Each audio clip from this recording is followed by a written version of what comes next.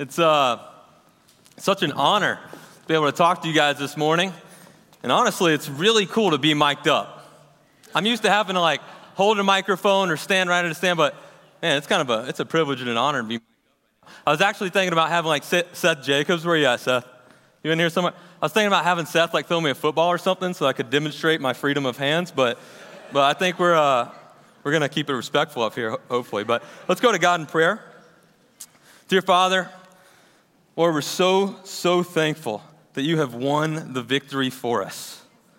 We're so thankful that we can come here, that we can worship you, and that we can fix our eyes on your Son, God, that you give us such an incredible reminder every day that we have access to the blood of Jesus. Lord, we're so thankful for that. Help us to not be hindered by anything in our faith. Lord, we love you. It's in Christ's name I pray. Amen. So my name's Cody Porter, and my wife Kirsty and I, along with Graham Baskin and Lizzie Carrico, lead the Kennesaw State Campus Ministry. And I just wanted to share with you guys a little bit about myself, because I understand that a lot, big church, not everybody knows who everyone is. I was actually born and raised right here in Kennesaw, Georgia. And so I was born in Kennestone Hospital right down the street, and I went to Harrison High School. Okay, go Hoyas. I don't know where McKenna is, but all right, cool. There's a Gockel. But I spent my first 2 years of college at Auburn University. And when I was at Auburn, I joined a fraternity. I was partying, drinking, using drugs. Just that entire lifestyle is something that I adopted. It was the lifestyle that I really desired for my identity. I looking back, I don't really know why, but the world tries to get your identity in so many things, does it not? And so Kennesaw State University for me growing up was like the place that you did not want to end up, okay? It's funny how God works that way, but it was the place that it was like I do not want to end up at Kennesaw State University. Not that community college. That means that must mean that I have failed if I end up there. And so sure enough, I did fail. And so I had to come running home because I'd really messed myself up at Auburn. I was depressed. I was, like I said, I was beaten and broken, searching after happiness in so many different places, and just found wanting. And so I remember transferring to Kennesaw, just going, all right, here we go. But I was praying to God at that time, God, I need your help. God, I want to change. God, I want to be different. And I had tried to change. I put forth effort in trying to get my life back on track, even at Auburn, but I couldn't. So going back to Kennesaw and praying, God, any opportunity that you give me, anything that you put in my path, I'm just going to take that as a sign from you, amen? And so that can be a little dangerous, depending on what happens, but God sent Falake Adeoye, and she invited me to Bible talk. And that was the sign, right? That was the thing. Was she's going around, her, Matt McCutcheon, they're going around, just probably been rejected so many different times already that day. Hey, super spiritual looking dude, I have my Bible open, you know what I'm saying? Hey, want to come to Bible talk? And I'm like, absolutely, thank you. Finally somebody has given me my sign. And so sure enough, I went to Bible talk. I ended up studying the Bible with Tom McGurk, and I got baptized about a month after being reached out to. I had my challenges, but it's incredible to be able to stand up here today and get to preach and do a sermon union with another Kennesaw State alum, Adeoye Famodun. And so I'm kind of imagining this as me just setting him up, okay? So it might be a long introduction, but both of us have some very recent summer events that we've gone to. Myself, we took a team to Accra, Ghana, and supported the church there. Adeoye just got back from the swamp, so I want to share a little bit about Ghana with you guys. And honestly, there were some serious challenges that I faced with my faith in Ghana. It just took me so far out of my comfort zone. I mean, for one, no air conditioning. That's different.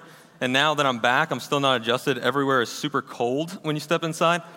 But man, I was asked to do more lessons, more workshops, to preach more than I ever have back here at home.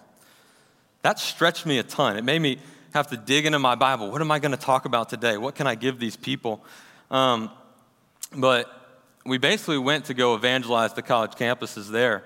And so I'm sitting here thinking, just a Kennesaw boy, I'm like, oh man, I go to Africa, I'm just going to tell people I'm American. They're immediately going to be pumped, and want to talk to me.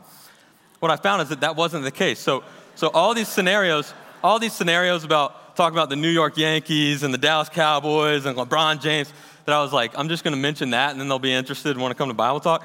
It wasn't working, okay?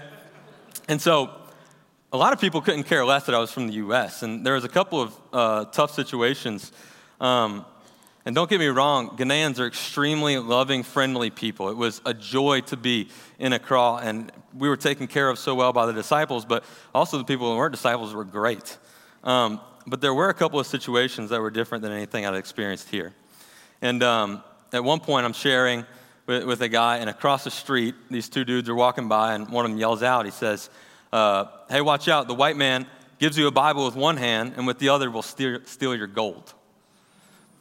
I had another situation where there were two guys playing basketball, and there was a coach that was coaching them, instructing them.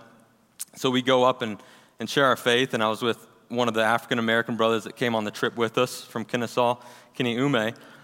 So we go up, we're like, hey guys, we have this Bible talk, and the coach, he's probably 45 years old or so, the coach is going, man, get that white religion out of here. And he didn't just say that, there was some cussing in there.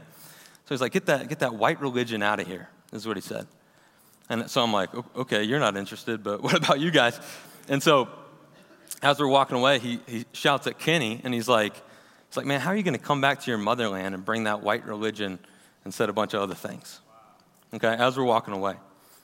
And it's one of those things where it's like, okay, we're not in Kennesaw anymore. It's pretty obvious. But I'll be honest with you guys, that hurt me, that impacted me.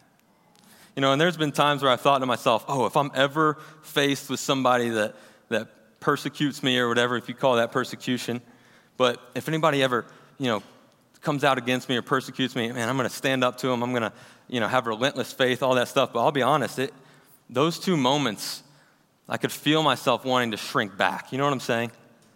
I could feel myself desiring just a little bit to shrink back, just a little bit to, I don't want that to happen again, right? A little bit of that, I don't feel comfortable in my own skin, right? And, it caused me to struggle with some timidity. And I could feel that creeping in.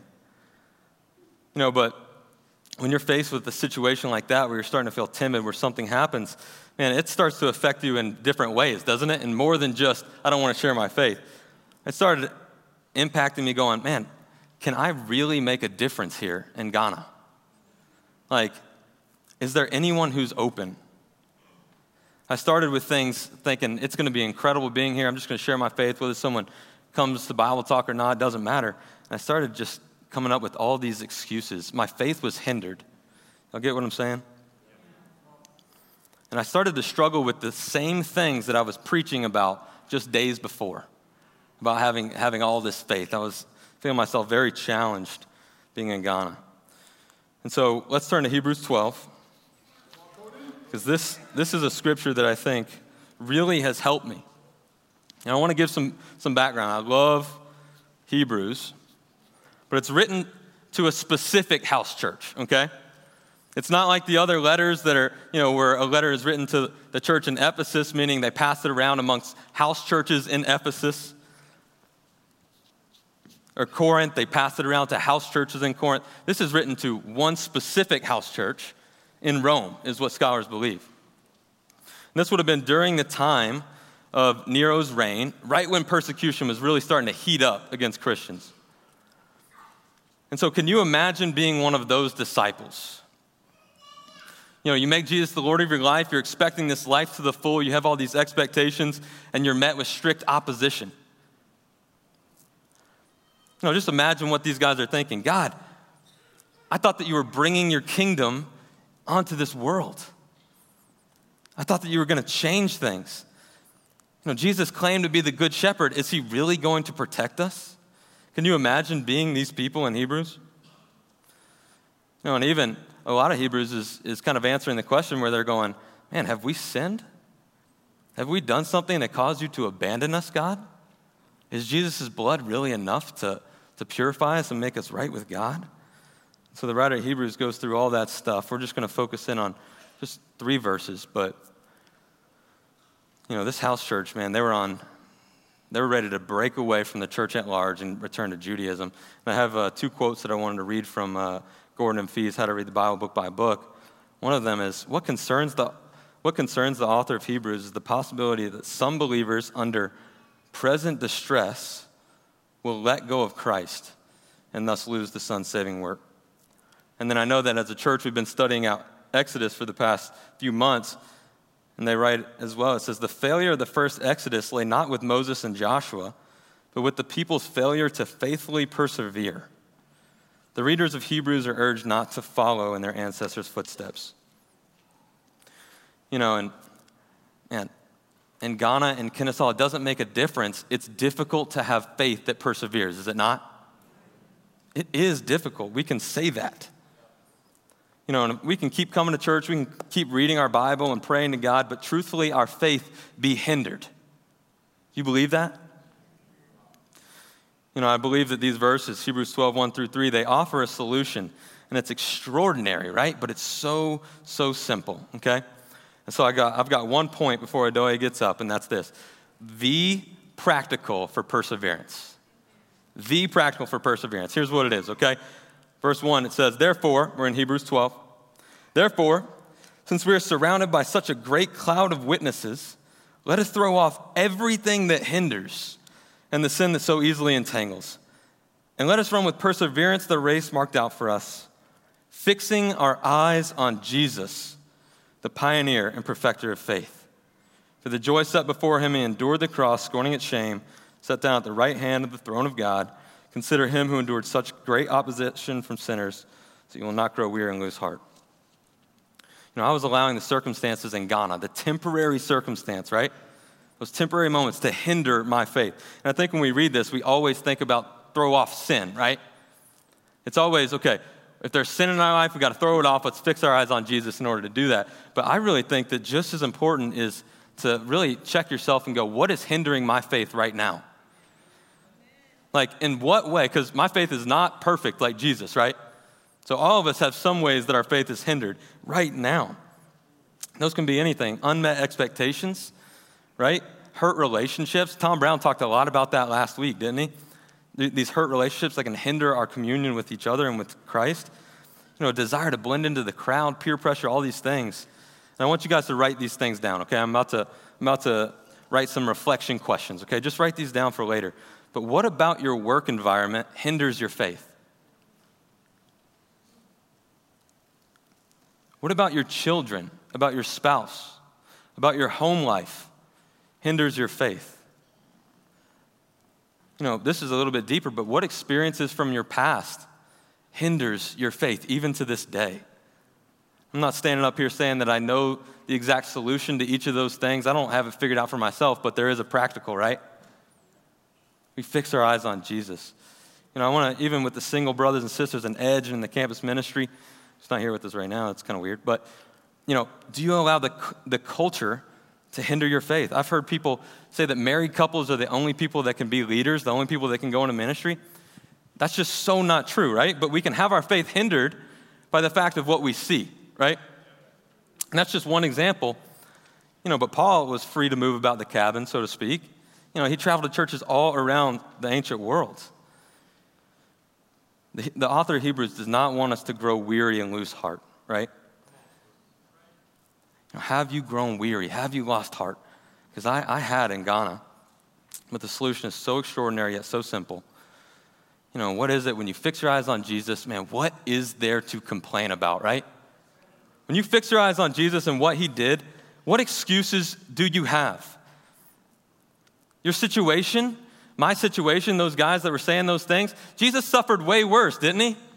When you fix your eyes on Jesus, your current issues, the current situations just come into perspective, right? That's why it's so important not to just give God lip service, but to really focus on his son and his life. What hindrance of ours is bigger than Jesus? There aren't any. I have one example I want to give before Adeoye comes up, and it's a brother in campus. He was baptized around the same time that I was, and I remember meeting him. His name's Kalen Knowles, and so you can, there's Kalen, okay? I don't know if y'all know Kalen, but when I met him, he was extremely quiet. Not just soft-spoken or shy, but like unwilling to talk to other people, okay? He was hindered by fear, by insecurity, by all those things. But Kalen has not allowed his hindrances to make him weary, to make him lose heart. I know for a fact that Kalen has fixed his eyes on Jesus. And I wanted to make a claim up here. He's not in this service right now, but he will be in the next one. I think it's important for y'all to know too. Here's a fact about Kalen, okay? Kalen is the most evangelistic disciple I've ever met. Okay, maybe not in the world because I haven't met every disciple, but out of disciples I've met, Kalen is more evangelistic than any of them today. Like on Kennesaw's campus, he's constantly talking to random people. He's got a frisbee in his hand, a ball in his hand, whatever, alone, doesn't matter. Kalen shares his faith all the time. He has overcome the hindrance to his faith, amen? And no one shares their faith more than Kalen, and it's so inspiring to know. He didn't find some secret scripture. He didn't go to some intense evangelism training, right? What has he done? He's fixed his eyes on the pioneer and perfecter of faith. He's fixed his eyes on Jesus. I'm going to invite Adeoye up here to talk more about that.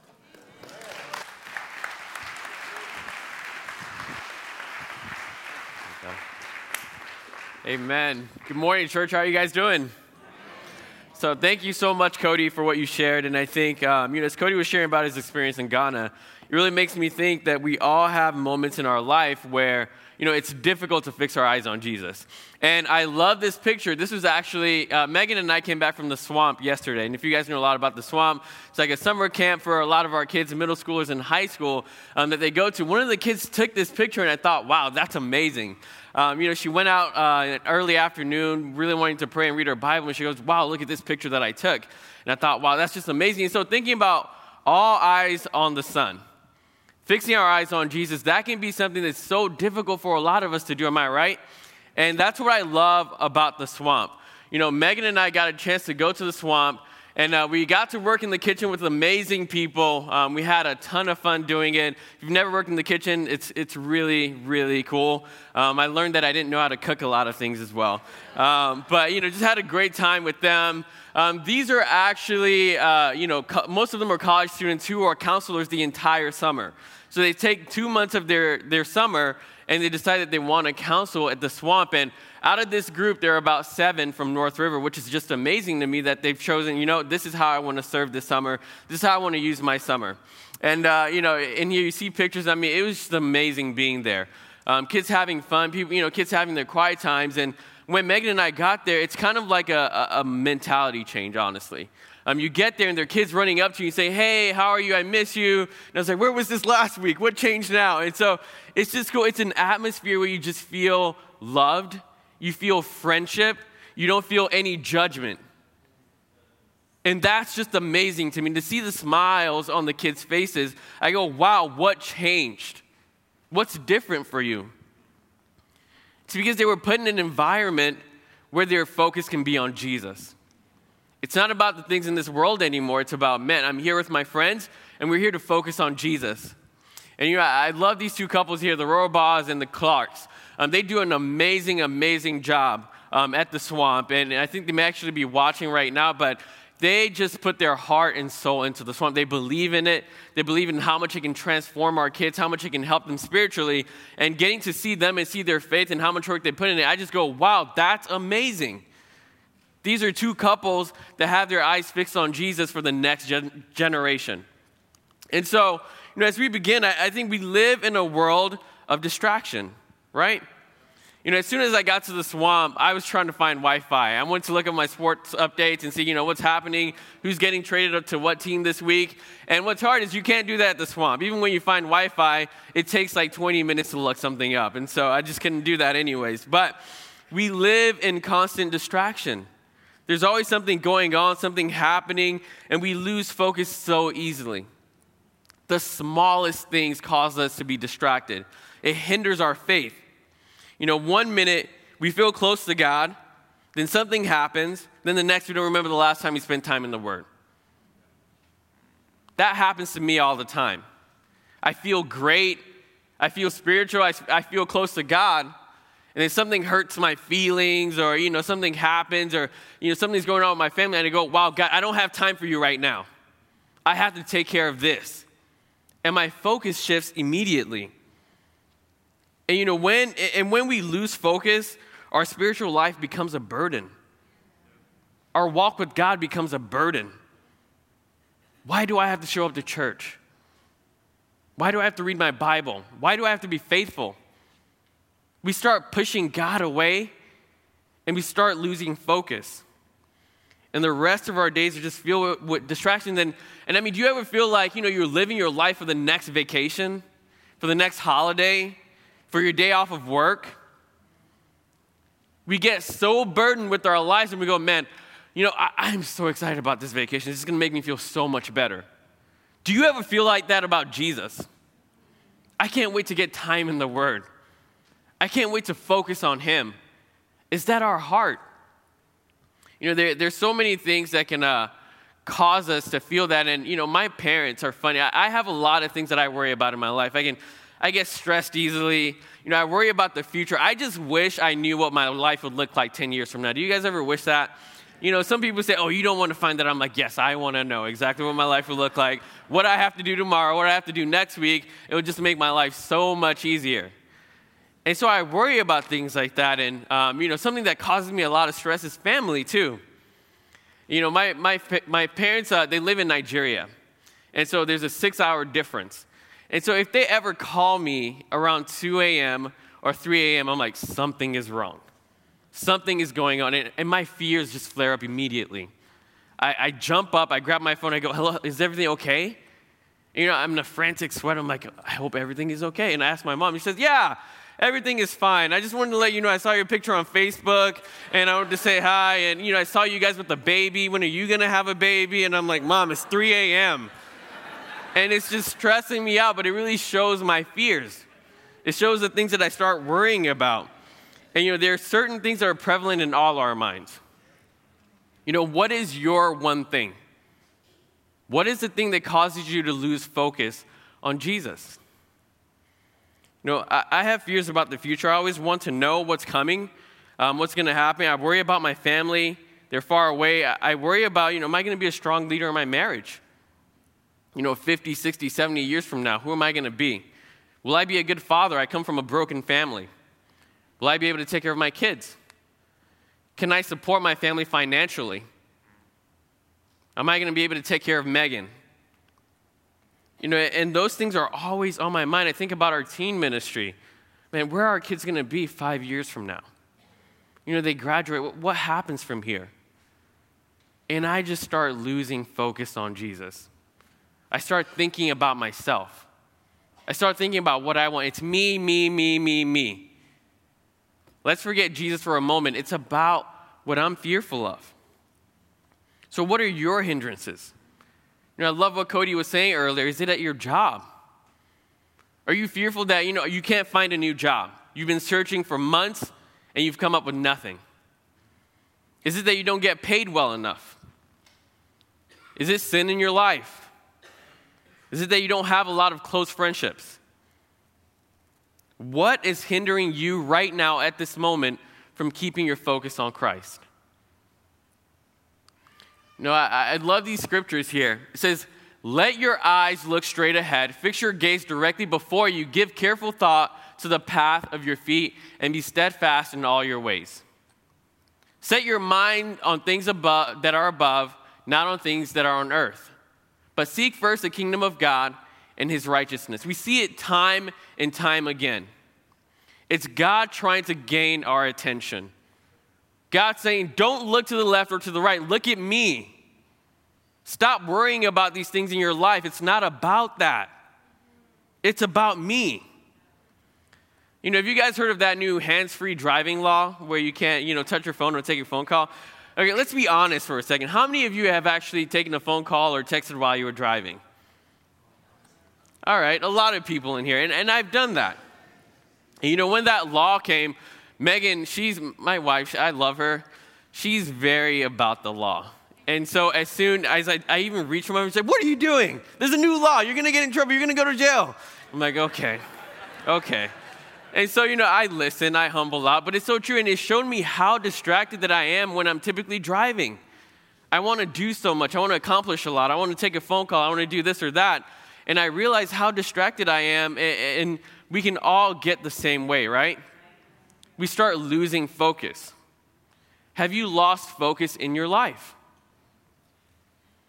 If you were driving and you lost focus, what do? You regain focus. If you were swerving on the road, you get back in a straight line. So you've lost focus in your life. What do you do now? I'm not saying quit your job. I'm not saying, hey, forget everything else. Don't worry about life. Don't think about the future. Don't think about your kids. Don't think about where you're going to live. I'm not saying that. Those are things that we have to think about from time to time. But is that your main focus? Is that the top of your priority right now in your life? Are you fighting to shift that focus? Satan is he's charming in a way. He knows that he's already lost the battle. And I love that song we were singing before, how Jesus already won the victory. The battle is over. It's done. He's in the arena right now just bleeding. Jesus has conquered and vanquished. And so what does he do in defeat? He thinks, how can I get people on my side? I don't want to lose alone. I don't want to be here alone. And so he puts these little distractions in our lives. Jesus, he's here saying, hey, let's go. The battle is over. I've won. What are you waiting for? And we go, well, I don't know. He's telling me about this deadline that I have at work. He's reminding me that I don't have a lot of money. What's going to happen to me in the future? And Satan is just tricking us, trying to hide his own wounds and trying to make us fear and run away from God. And what's sad is that we play into it so easily. We allow him to take reign of our lives. We allow him to take away that focus that we have on Christ and focus it on him, on our fears, on the things that we just worry about so much.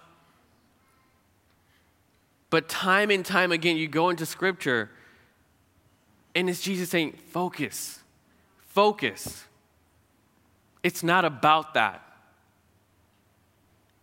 And so you look at Jesus' example.